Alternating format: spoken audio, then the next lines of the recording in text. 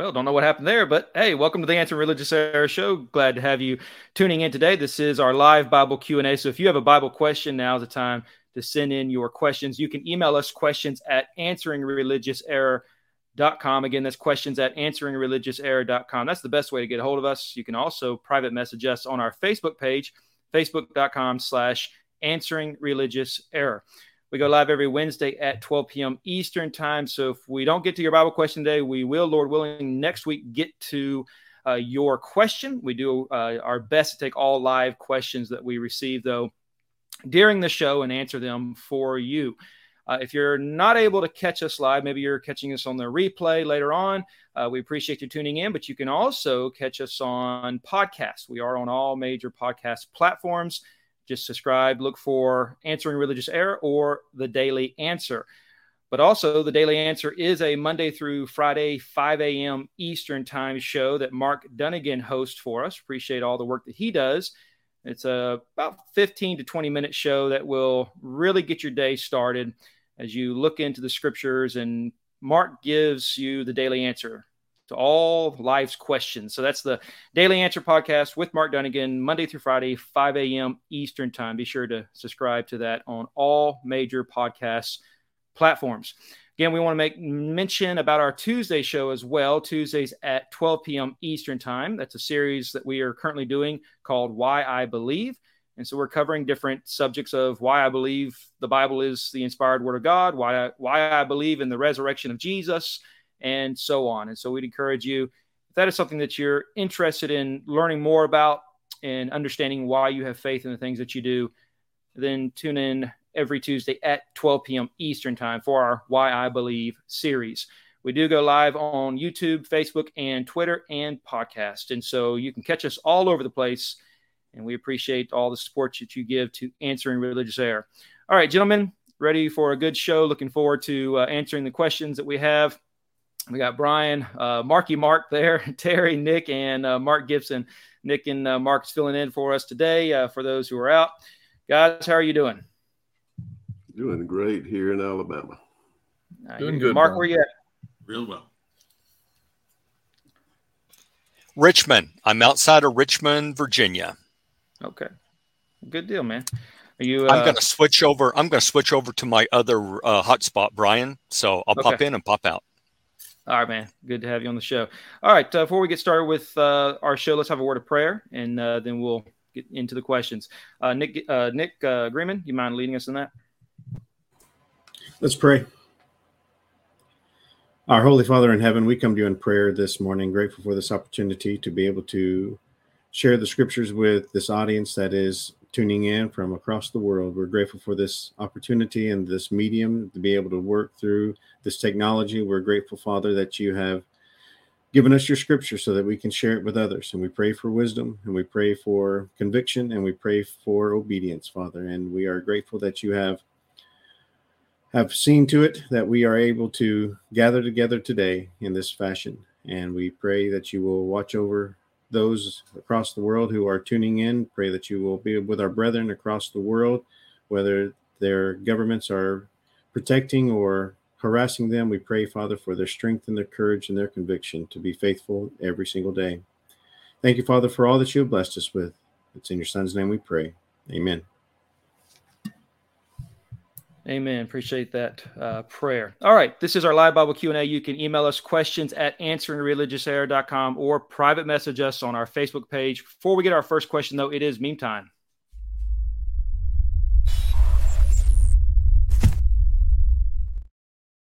All right, today's meme that was floating around on social media that we want to answer, and if you have a meme that you would like for us to answer, you can, again, email us or private message us on our Facebook page. We'll take these memes and answer them for you, but this one, for those who are listening on the podcast, has a picture of a priest, probably a Catholic priest here, who's holding a cross with Jesus on the cross. Then you have to my right, a picture of a witch doctor. And at the top it says Christianity, and it says the inability to see that the priest is as crazy as the witch doctor. And the idea I get from this meme that we want to answer is that whoever the meme creator here is, that they say that, hey, this is what represents Christianity is this priest who wears this special uniform, who has these statues, and he is just as crazy as the witch doctor, which, no pun intended there, but which Christianity would be opposed to. And so we want to answer this meme here. Brian Haynes, we'll start with you. A couple of things come to mind. First of all, I think the idea of ascribing both of these people to be crazy wouldn't be appropriate. What you're really trying to say is they both have a degree of delusion. Now, the problem is neither of these people represent Christianity to the same degree. The Catholic priest is as far from Christianity, or maybe that's not fair to say, but I would go ahead and be bold enough to say it. He is as far from Christianity as the witch doctor, the shaman from some local pagan religion. Neither of them represent Christianity at all. They're both wearing signs and carrying emblems that imply a pagan background or a non-Christian background. So the irony is you could have a picture of a car and an airplane and try to make a connection to Christianity there because they don't represent Christianity. So that would be the first thing. The second thing I'd say is crazy, as I said, is not the word to use, perhaps deluded or, which is a common thing to most human beings. Most people have a delusion of some kind that they pursue, that they believe in, that they put all their confidence in. But maybe the last thing to say too is that we have to kind of be careful as Christians that we see a meme like this. We need to appreciate this probably doesn't reflect a great majority of the world and how they look at Christianity. I would suggest that the rest of the world looks at Christianity with something a little worse, with apathy. They just don't care, not with an animosity that you're finding here with whoever put this meme together. It's the apathy towards Christianity that causes our biggest problems. People say, oh, I have nothing against Christianity. I just have no interest in it either. That's the great majority of the world around us. And that's the greater danger than whoever put this meme together. Yeah, appreciate those thoughts. Go ahead, Mark.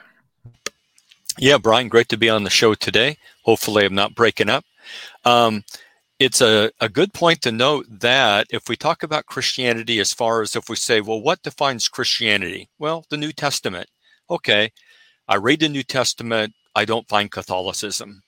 I do find a priesthood there, but it's a priesthood where every Christian is a priest. That passages would be 1 Peter chapter 2, verses 9 and 10.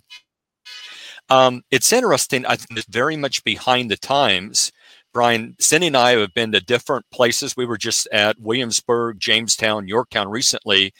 And on the things in the museum there, they're arguing that, especially among the natives at the time, which that with their own priest, they said that was a very advanced religion.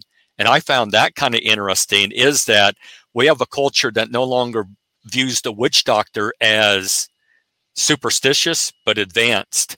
And to me, I think the meme has a lot of things, that a lot of truth there is that both of these groups are based on human wisdom,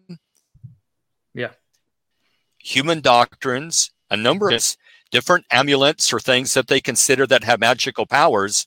And I reject both of them. And instead, let's pick up the Bible and do what it says. Those are my thoughts. Yeah, right on. Go ahead, Terry. Well, I like to turn this, I suppose this is like from atheists trying to criticize Christianity and therefore pulling out some of the worst things that they might could associate with that. I would put a different picture under the title of atheism. I'd have a drunkard lying on the street. He's all washed out. And the reason why he's that way is because he doesn't believe in God. And then I'd put on the other side maybe a picture of Hitler and maybe the massacre of people that fell behind him, or maybe some of the other atheists of the past, and say atheism, the inability to see that the ruler is as backward as the drunkard. Atheism has both. And then so you can put the worst of anything in that category and you'd be doing the same thing. So it's really not a valid way of addressing what is true Christianity, nor would that be fair to atheism to do the same thing back to them. But it's, giving them what they deserve by presenting something like this. So those are my thoughts on that. Yeah, appreciate that. Yeah, and to the fairness, I mean, there are millions of people who claim Christianity that do not look like this individual here and how he's presenting himself that Christianity presents. Mark Gibson, what's up? Yeah, along with what you're saying and what Terry said, the idea here is that one religion is just as crazy as another one. It comes from the idea that no religion is worth thinking about. See, they're just all nuts anyway. But what is crazy is the idea of refusing to see the evidences of the true God. What's crazy is ignoring the evidences that the Bible is the Word of God and inspired of God. What's crazy is ignoring all the things that we have today that God has given us and not giving him praise and glory for it. That's what's crazy, not religion itself, but rather ignoring that which is true and the true religion that God has given us. Okay. All right. Anyone else? I think that was covered well. All right. So that was meme time. If you have a meme that you'd like for us to respond to, you can email us questions at answeringreligiouserror.com or private message us on our Facebook page. And as always, if you need clarification on the things we discuss, you can email us and we'll be sure to take care of that. All right. A first question for the day. And this particular question we did not receive, but it was posted online on social media. So we wanted to deal with it. Why is it that some churches of Christ are using instrumental music to worship? We thought that was something we'd want to discuss. So Terry Benton, let's start with you. Well, let's start with the fact that historically the church saw itself as it came into being as a part of a period of reformation. You see this term in Hebrews chapter 9, after discussing the temple, the tabernacle items of worship there. And he talks about they were carnal ordinances, they were fleshly things. And then he says, now the Spirit was using these, verse 8 of chapter 9 of Hebrews, was indicating some things by this. And verse 9 says it was symbolic. So the Old Testament use of instrumental music, the burning of incense, the animal sacrifices, the priestly robes, everything associated with that old system, God had in mind to symbolize something. So they had a symbolic value, but they were not the thing that God ultimately had in mind, because he had in mind using these to get to the period of Reformation. And so he says they were imposed, verse 10, until the time of Reformation. So the instrumental music, the other items of the Old Testament were fleshly in nature. That is, they pertain to the flesh, they appeal to the flesh. They may have had some symbolic value, but they were imposed until, so they were not God's will for all time, but were imposed until the time of Reformation. When you reform, you take what is present and you reform it or shape it into something else. Well, in Ephesians chapter, all the way through the book of Ephesians, you see a temple now is a spiritual temple. You see incense is now spiritual incense. You see singing and making melody in the heart, again, a spiritual association. Yes. So the Reformation period that Christianity entered us into gave us spiritual items that had only been symbolic, fleshly symbolic things that pointed to something spiritual in the New Testament. And therefore, we're in that period of Reformation. So if you go back and you start pulling back the instruments of music, or then you're obligated to take in the burning of incense. You're obligated to take in the separate priesthood. You're obligated to the animal sacrifices. You're obligated to all of those things that had symbolic value under the Old Testament system. You'd be obligated to take it all in. So the question is, why is it that some churches of Christ are using it in worship today? I think they've forgotten that we are not here to please ourselves. We're not here to please man. We're here to please God. And we take the things that the New Testament provides us in this period of reformation and understand, hey, we're here to please God. And this is what God was pointing to. He was pointing to the strings of the heart, not the external things that were used under the Old Testament system. So why they're doing it, where they're forgetting the way of the period of reformation. Those are my thoughts. Yeah, I love the point about, Jesus is the temple. We are the living stones that make up the temple, and we're the priests who offer the spiritual sacrifices. We are the new temple singers, and so on. I mean, that's an excellent point there. Mark, what you got for me, man? Mark, Brian, there's probably all sorts of reasons. Some might be popularity, some might be desperation, some might be that we have a generation that doesn't understand Bible authority. Some might be like we want to become like the nations or the denominations around us. Some might be an attempt to bring in more people to be viewed as kind of more with it or culturally acceptable. It's interesting, Brian, that I think the fundamental reason, though, is a lack of respect for Bible authority or what God has said. When God told Noah to build the ark, God was very specific about the type of wood used. And the more specific God is, that means the less options we have. We see that in Leviticus 10 also, where Nadab and Abihu, priests, were struck dead for using unauthorized fire. So when we go into the New Testament, the only authorization for music that we find among God's people in the assembly when we meet together, the one another passages, is singing. Ephesians 5:19, Colossians 3:16. And so I would say it's a failure to respect what God has said he wants. It's a failure to respect. God says, here is the music I want from you. Here is what I desire. I think Terry's right. I think people sometimes forget that worship is God-directed, not man-directed. Those are my thoughts. Yeah, Brian? One thing we have to always kind of be careful, too, when we ask questions like this is that we're not slipping into a mindset that sees the Church of Christ or a Church of Christ as a denomination. Sometimes we think, well, why aren't they all the same? Why aren't they all exactly the same? And the answer is because none of them are the same. We use this word autonomy to describe the idea that each one of us makes our own decisions. If there's a Church of Christ down the street from the group that I'm a part of, maybe they'll, have instrumental music, or maybe they'll have a woman as a minister, or maybe they'll, do all sorts of things. They worship on Saturday.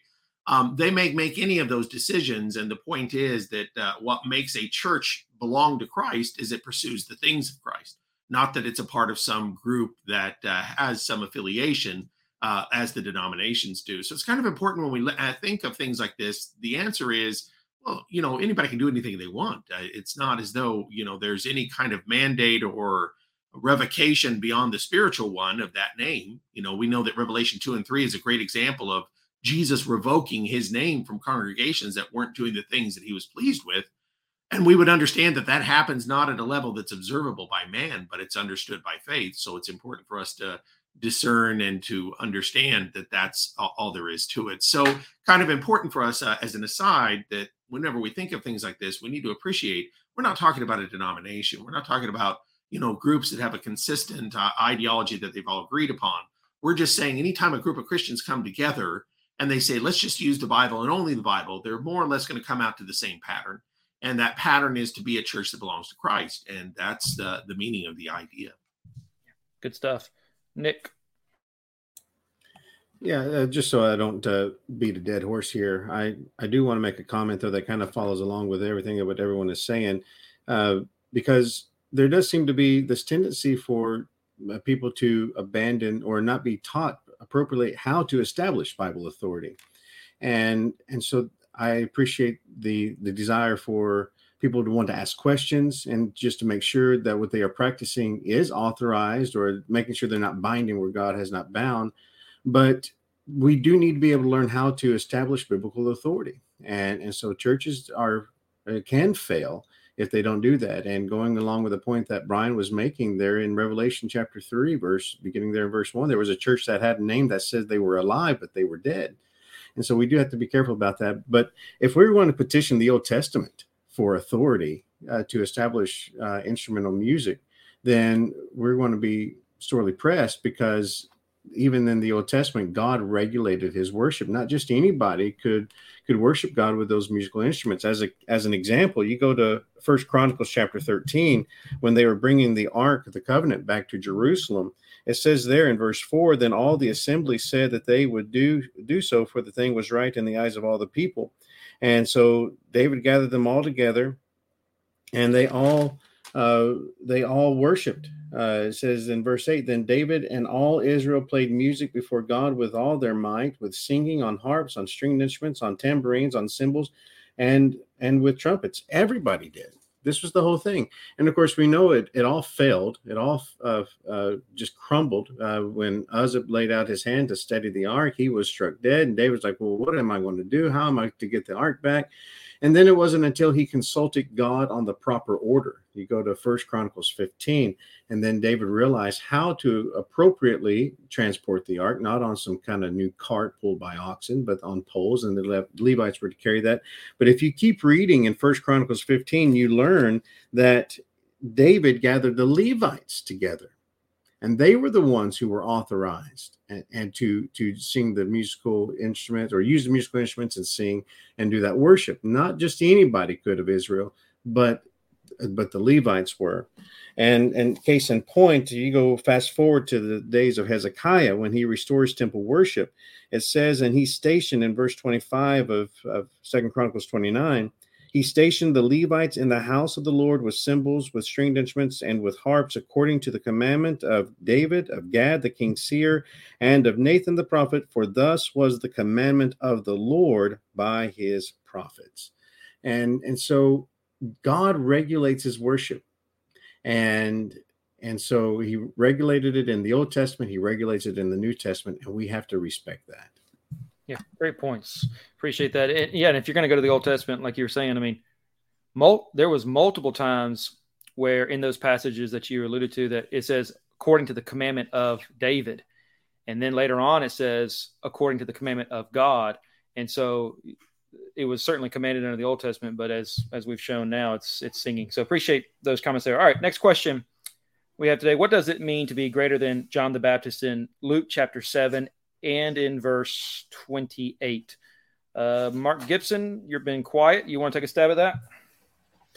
Well, the context of that passage, of course, Jesus is speaking about John and the greatness of John. He told them, verse 26, what did you go out to see? A prophet? Yes, I say to you, and more than a prophet. And then quotes the passage from Malachi that prophesies of him coming to prepare the way of the Lord. And then our verse 28, for I say to you, among those born of women, there is no greater prophet than John the Baptist, but he who is least in the kingdom of God is greater than me. The distinction being made there is between the role and work that John had as preparing for the Messiah, and he lived under the Old Covenant, and he was an Old Testament prophet in that sense, but had a special work in coming as the Messiah was about to appear and announcing his coming. Yet he was not in the kingdom of God in the sense of what he announced and what Jesus announced. That is, the time is near.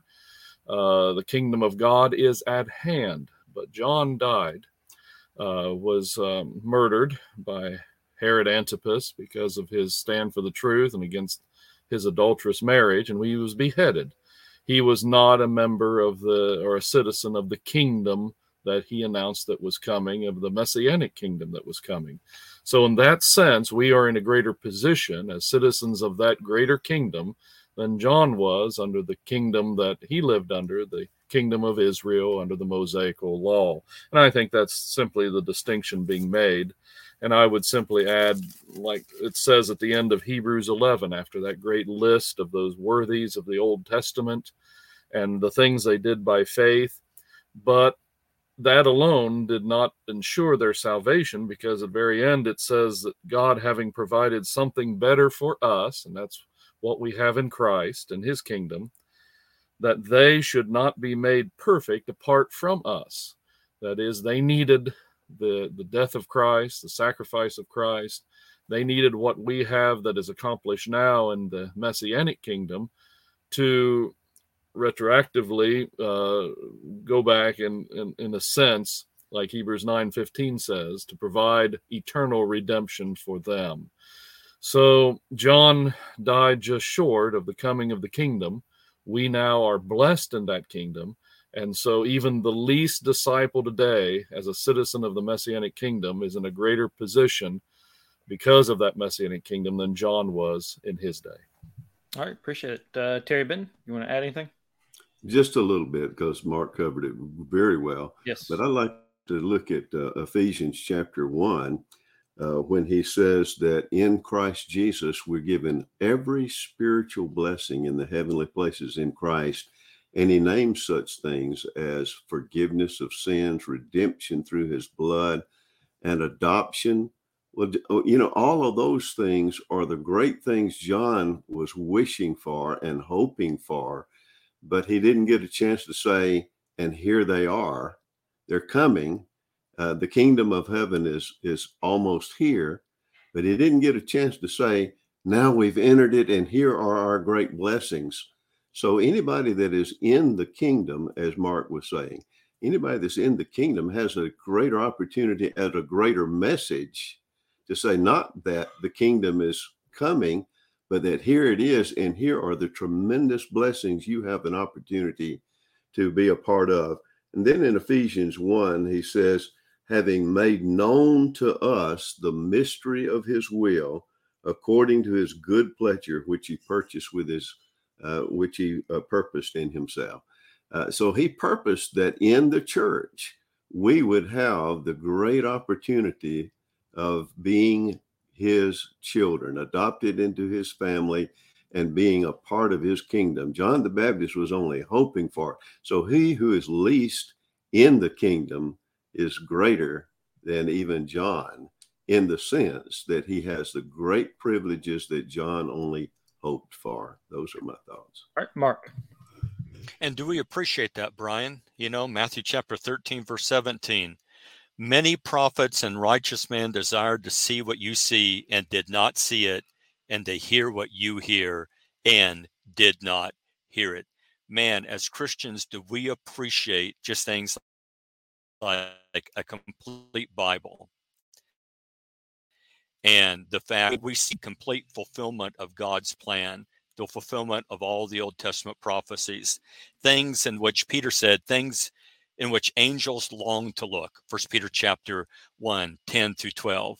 What would David, what would Abraham have given to live in the time period we are living in? And not only that, but to share the gospel. And I know it's convicting. Like, are we making very poor use of our amazing blessings? What would the Old Testament saints do with our opportunities today? Those are my thoughts, Brian. Yeah, great stuff. Anyone else? I have an old saying that I've heard that, what do you call the guy that graduates last in his class at medical school? Well, you call him doctor because he did it. What do you call the guy that barely makes it into the kingdom of heaven by the skin of his teeth? Well, you call him saved because he's there. And so the point is, the establishment of the kingdom, whether it's the parable of the workers in the vineyard that only showed up for an hour, you call them inheritors of the promise. And so some of us may have labored here a lot. Some of us just may have barely got in, but it's we're all saved. Yeah, that's beautiful, man. Brian, I might add this. The last person drafted on the football draft is Mr. Irrelevant, but some of those guys go on to have great careers. So don't worry about being irrelevant. Yeah, absolutely. Good stuff, man. All right. This is our live Bible Q&A. So if you have a Bible question, you can email us questions at answerinreligiousera.com, private message us on Facebook. If you'd like to come on the show, we'd love to talk to you one-on-one. You can come on via video or just audio only. Just follow the instructions on the description on Facebook and YouTube, and we'd love to have you on. Next question, what's the best way to get a Bible study with people?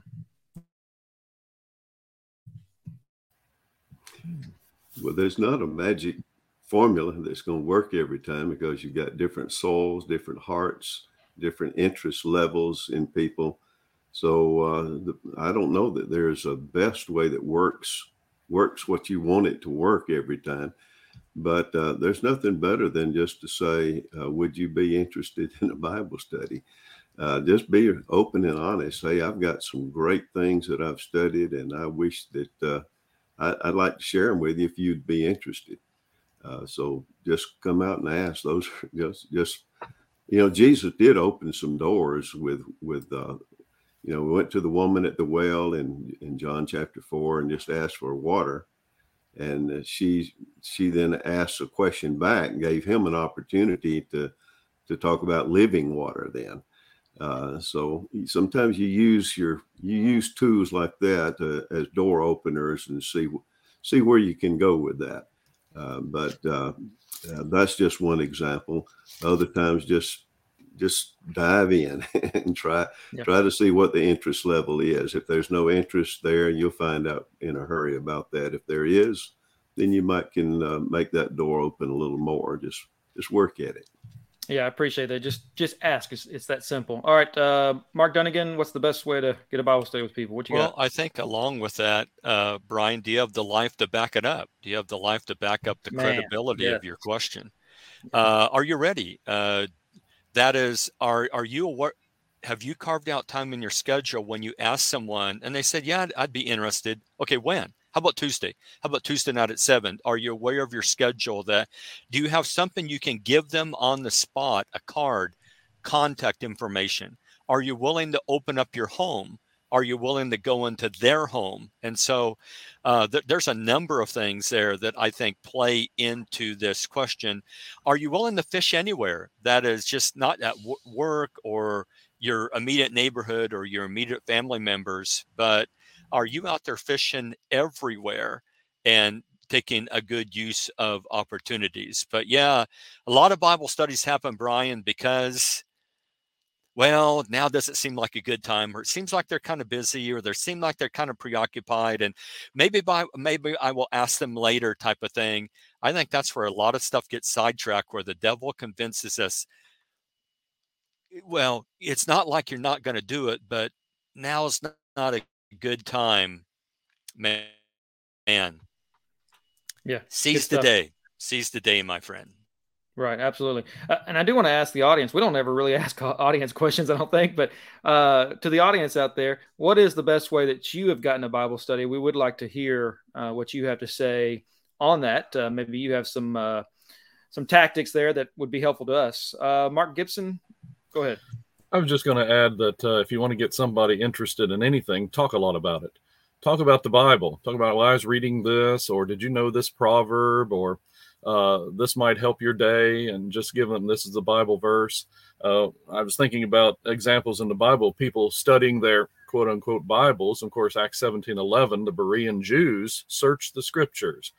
Well, what got them to do that? Well, Paul and Silas and others were there as they were in other places. They went into the synagogue. What did Paul do? He talked about, well, the prophecies. He talked about the messianic fulfillment of those prophecies. It got those Jews interested in getting back there again and looking at those prophecies. And we have a lot of people around who may be familiar with the Bible, may not. But if we talk about the Bible, that may interest them and say, well, that's interesting. I hadn't heard that before. I wonder what else is in there. And there's your open door. That's good stuff. I like this. You know, Brian, do people even know you're a Christian? I'm at work. I mean, I know there was one preacher who said, he was out there in the secular world working and decided to go into preaching. And he was talking to someone in the elevator and telling him, yeah, I'm going to preaching. The person in the elevator said, oh, I didn't even know you were a Christian. And that was so convicting, that talking about his faith. Yeah. And so how much do we talk about our faith today? Right. I like this comment from Truth and Reason. I think that's Chris Kramer, actually. If you have to schedule a meet with someone, go ahead and ask them if they have a question you could answer when you meet. It will open some doors and pique their interest to follow through. Appreciate that.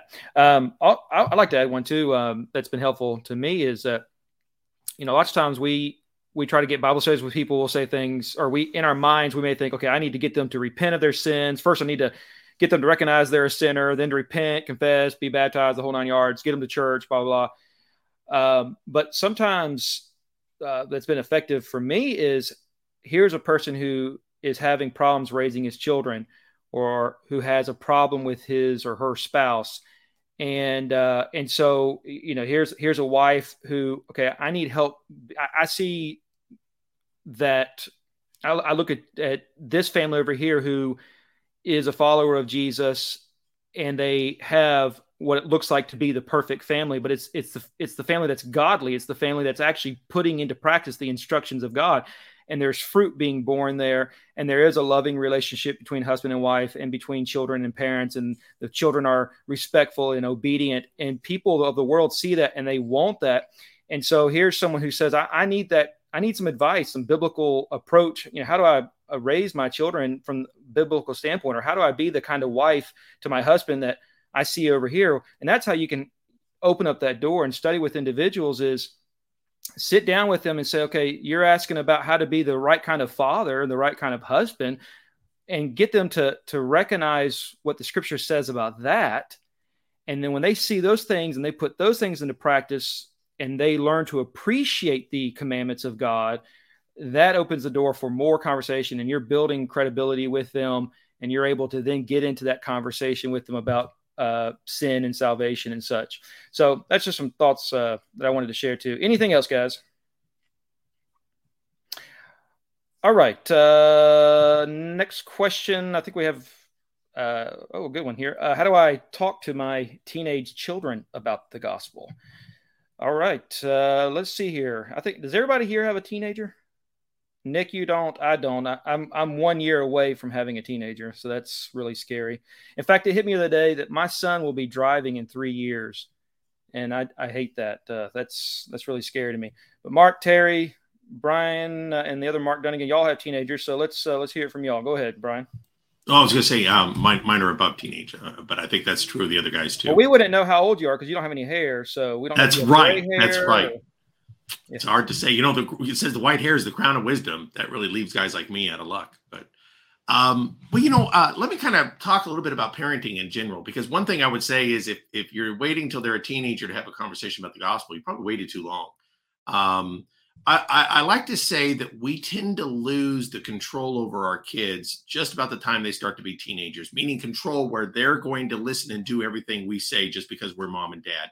About the time they become teenagers, adolescent development, they begin to develop their own identity and personality. And that is kind of an independent thinking. So what you're doing before that is you're trying to, and I always like to think of it like a bank. You're depositing credit with them, credit that then when they become teenagers, you're going to withdraw as influence. And you have to understand that you're only going to have as much influence with them as credit you put in beforehand. And that's things like, when the kids are really small, you're spending time with them, you're interacting with them, you're playing with them. And it's important for dads because a lot of times they think, well, I'm not going to be as important to my kids till they're older. But by the time they're older, if you haven't set up that credit with them of influence, you're not going to have the influence. So what you've got to do is early on, you've got to be generating that credit towards influence. And that way, when they're teenagers, and like I said, you no longer have control over them, you have set up an influence. When they're teenagers, they're just becoming interested in things like death. In other words, it just realizes then, hey, I could die. That's a important conversation. Maybe they know somebody who dies. Maybe there's somebody on TV or somebody they listen to or a sports person they like that dies.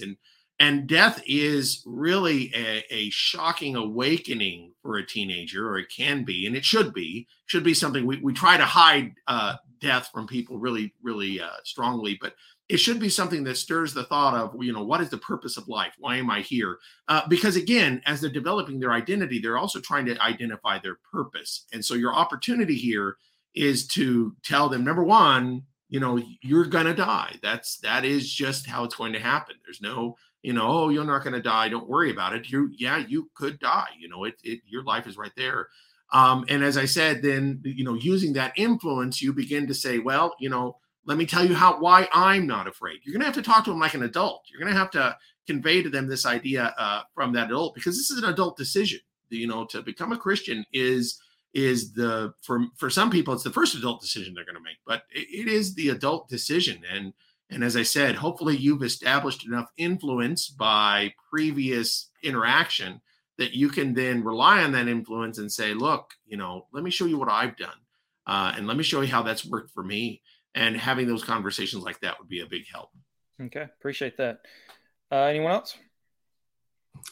Well, let me make some observations here. If you are a person who now has teenagers, and maybe it's just you have recently changed, and now you're concerned about them and what direction they're going to take, as what Brian was saying, if you can take an opportunity to say, I have great concerns about our family and about our souls, and would you study with me about the reality of Jesus and the reality of what Jesus should mean to us? Because more than anything else in this world, I want you to go to heaven, and I want us to establish that heaven is real, and there is a way for us to do that. Would you study the evidence with me? So maybe it is a new experience for all of you, but you need to take advantage and make sure that they understand you love their souls and you want them to go to heaven more than anything else in the world. And start there with expressing your love and your concern. See what kind of door that will open. But if they're still young teenagers and you're still their head, you can have Bible studies. And I would suggest maybe starting with the book of John and just going through and studying the book of John, because the book of John sets up the idea that God is real and he came in the flesh. That's the first chapter. And then it goes on to prove the evidence that yes, somebody did come from heaven and did come in the flesh, and he really was God. And then that means then that there is salvation and there is condemnation. And which side of that are we going to come down on? Jesus is the answer. And so we've got to get them stimulated toward evidence of Jesus being the Christ, the Son of God. And so I'd start there. Talk to them about your concerns, and let's have a Bible study. Okay. All right. Mark Gibson.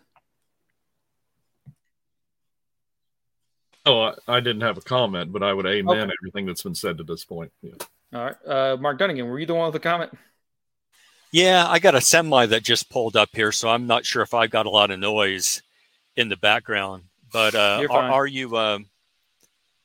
you prepared, Brian? I guess it would be are you prepared to have conversations with them, man, even before they're like 13, 14, about how to resist temptation? How do you resist pornography on the internet?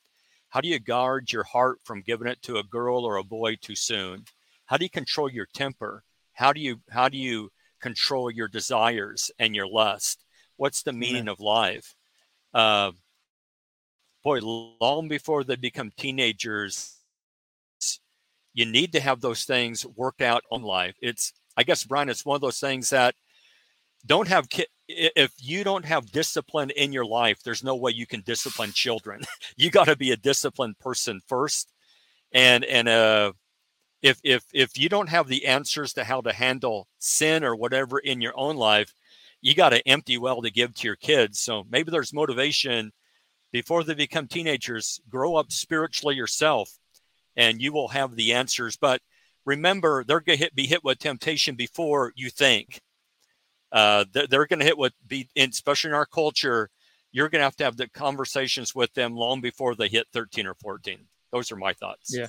I once heard someone say something along the lines of, and I'm probably going to mess it up, but if your children, and specifically in the context of teenagers, if your teenagers are already fighting you on worldly issues, then you've lost the battle, or at least you're losing the battle. And so I think what you're saying there, Mark, is good stuff, is ground them in these things so that when these worldly pleasures start to really attack them, you're not having to fight them on those things and try to, hey, look how much better Jesus is. No, you've already shown them the greatness and glory of Jesus, and they don't want to have anything to do with the worldly pleasures. All right. Appreciate those comments. Nick, did you want to add something? Okay. All right, man. Final question. We got time for one more. Why is suicide a sin? All right. Mark Gibson, we'll start with you. Well, this is a difficult topic because it hits a lot of people. Indeed. Right where they live. Yeah. And I know people who have lost loved ones to suicide. And many times, as much as you want to see the red flags, you don't see them, or you don't want to see them. And you don't want to admit that there's issues there that could end this way. And sometimes it just comes out of the blue and you don't see it coming. And so our hearts go out so much to people, and we want to try to say the right things. And it's a difficult topic, but suicide is a choice. There can be other factors involved, but it comes down to a choice. And somebody feels that there's nothing more to live for. And that there is a lie of Satan, that there's nothing more to live for when Christ is the answer to life, and Christ is the answer to eternal life. And that's why Paul told the Philippian jailer in Acts 16, as he was about to kill himself because he knew that would be the penalty for losing the prisoners that he assumed he had lost, to do thyself no harm. And suicide is doing ourselves harm. It is not an act of faith in any idea to where that somehow this is what God wants me to do, although there are some religions that do that, unfortunately, false religions that call on people to die for some reason. But it is not an act of faith. God does not call upon us to take our own lives. If our lives are taken because of our faith, that's another issue. But that's martyrdom. But suicide is a sin. I'm afraid that indeed the scriptures show that is not an act of faith. It is not something that God wants us to do. We are not to do ourselves harm. We are to, like Paul said, to die is gain. But if he was able to live and not be martyred, he lived. He went on to do the work of the Lord. And that's what we need to do. There's always hope. Suicide is a hopeless choice. And we should not make that choice. To stand before God and making that choice indeed puts us in a situation to where I'm afraid we have a hopeless situation, and let's not make that choice. And that may hurt the hearts of many who have dealt with this, but let us use it as a moment of learning, of teaching, that there may be someone who made that choice, but please, if you're contemplating that, don't make that choice. Look to the Christ who will give you hope to live. Amen. Go ahead, Nick. Yeah, so a lot of people ask me from time to time if something is suicide or not. And so I want to take just a moment just to explain a few things that are not suicide. Obviously, what Jesus did on the cross was not suicide. That was self-sacrifice. And so that's not the same thing either. And so that's the first and foremost thing. But the other one is, I was speaking to a fella who was deathly sick. He was just so ill, and he was taking medicines, and that it was prolonging his life, but he wasn't having any quality of life. He was just vomiting. He couldn't go anywhere. He couldn't do anything. He couldn't be around his grandkids. And he asked me, he says, Nick, if I stop taking these medicines, I'll die sooner. But I don't want to sin by committing suicide. So he was worried if he stopped taking the medicine, if that was suicide. And I don't think that is. It's choosing, quality over quantity. And so it's sure, some medicines can prolong your life, but he was dying already. And so he wanted to be able to have some moments with his grandkids, and he wanted to be able to build memories while he still had opportunity, but that was impossible with that certain medicine. So it can be a very tough question. But choosing quality over quantity, I don't think is the same thing as suicide either. All right. Terry? I would say this. I can feel for people. I've been in a situation where I was in so much pain for so long that I wanted to die. I wanted to. And I prayed that God would take me. But I knew that I couldn't take my own life. So, and the reason I knew that is because God didn't give me that authority to take my life. And so that held me back. The doctor asked me, are you depressed? And I said, yes. Do you think suicidal thoughts? I said, no, but I do pray that God would take me if it's his will. But, you have to have that mental self-preservation, because suicide is not God.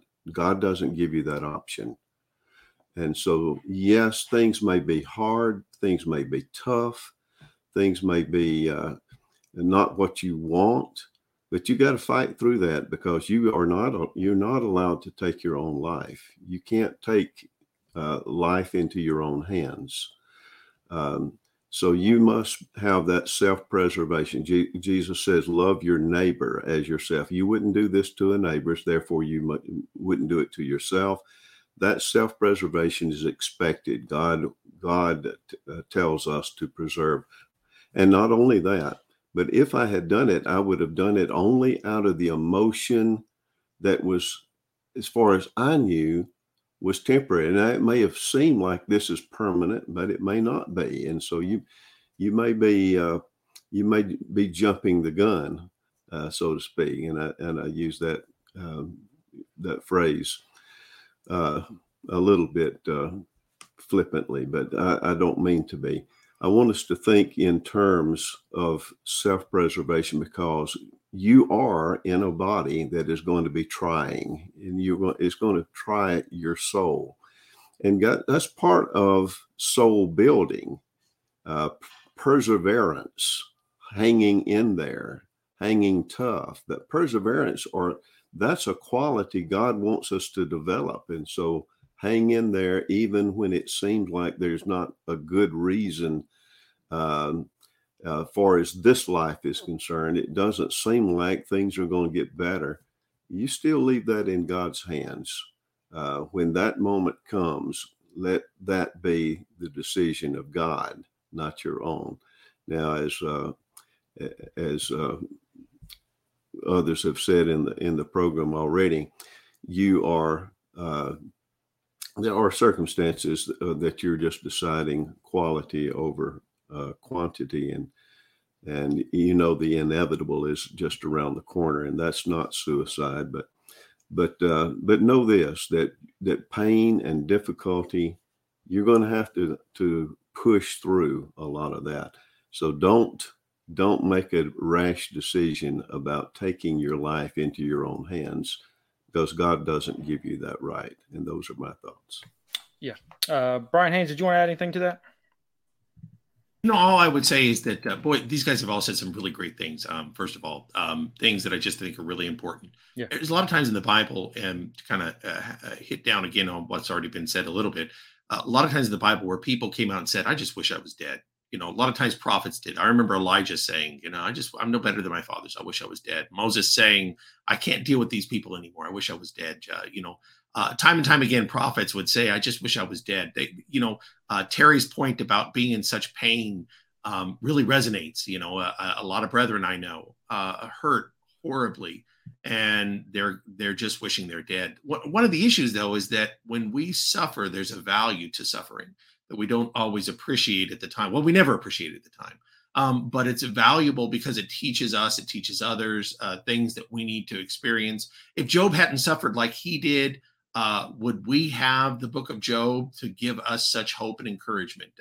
And when I see brethren, I just read a post yesterday by somebody who's suffering terribly, and they were talking about what they're going through. And it was such an encouragement to me. It was such a keep my mind on the prize kind of conversation for me, that it really focuses us in.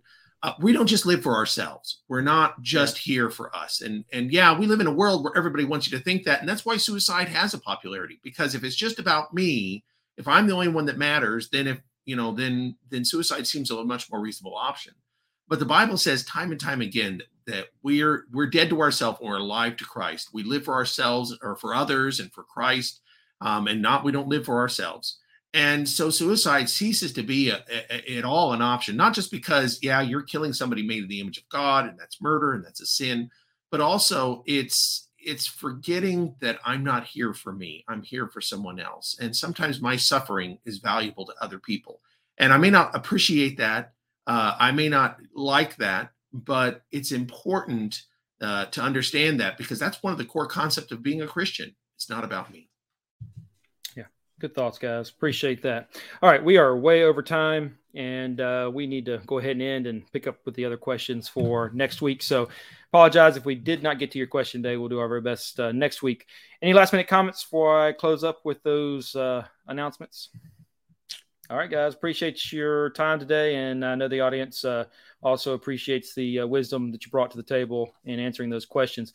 For those of you who are tuning in, maybe you're new to the show. This is the Answering Religious Error show. We go live every Wednesday at 12 p.m. Eastern time for our live Bible Q&A. If you have a Bible question, you can email us questions@answeringreligiouserror.com, or you can private message us on Facebook, facebook.com/answeringreligiouserror. And then you can catch us on Twitter as well, YouTube, and then podcast, all major podcast platforms. If by chance there is a favorite podcast platform that you listen to or subscribe or have on your phone, but we're not on there, let us know so we can get on there, and we'll do our very best to do that. And also, there's another podcast. It's the Daily Answer with Mark Dunnigan. That drops every Monday through Friday, 5 a.m. Eastern time. And so if you're interested into having some more material to listen to and to study, more content, then we encourage you to check that out with Mark Dunnigan, The Daily Answer. It's on all major podcast platforms. Then on Tuesdays is the Answering Religious Error live interactive Bible study. Currently, we're doing a series called Why I Believe, and we're looking at different things that we believe as Christians, the things that we believe in our heart, the things that we profess and confess with our mouth, and what we hold to, what we believe that we're going to be judged on. And so if that is something that interests you, we'd encourage you to check out every Tuesday on YouTube, Twitter, Facebook, and podcast, the Why I Believe series. Don't forget also Bob Myhan's show called Bob's Bible Basics. That's every Monday at 8 p.m. Eastern time. Bob was not with us today. He's not feeling well. But you can catch him on YouTube and Facebook, and he deals with the basics of the Bible. He's currently going through a series on the Holy Spirit. So if you want to learn more about that, then I encourage you to go to his Facebook page, Bob's Bible Basics, BBB is the way to remember that, every Monday at 8 p.m. Eastern time. That's all the time that we have on the Answering Religious Error show for today. Thank you for tuning in. Thank you for supporting the show and sending in your questions. God bless.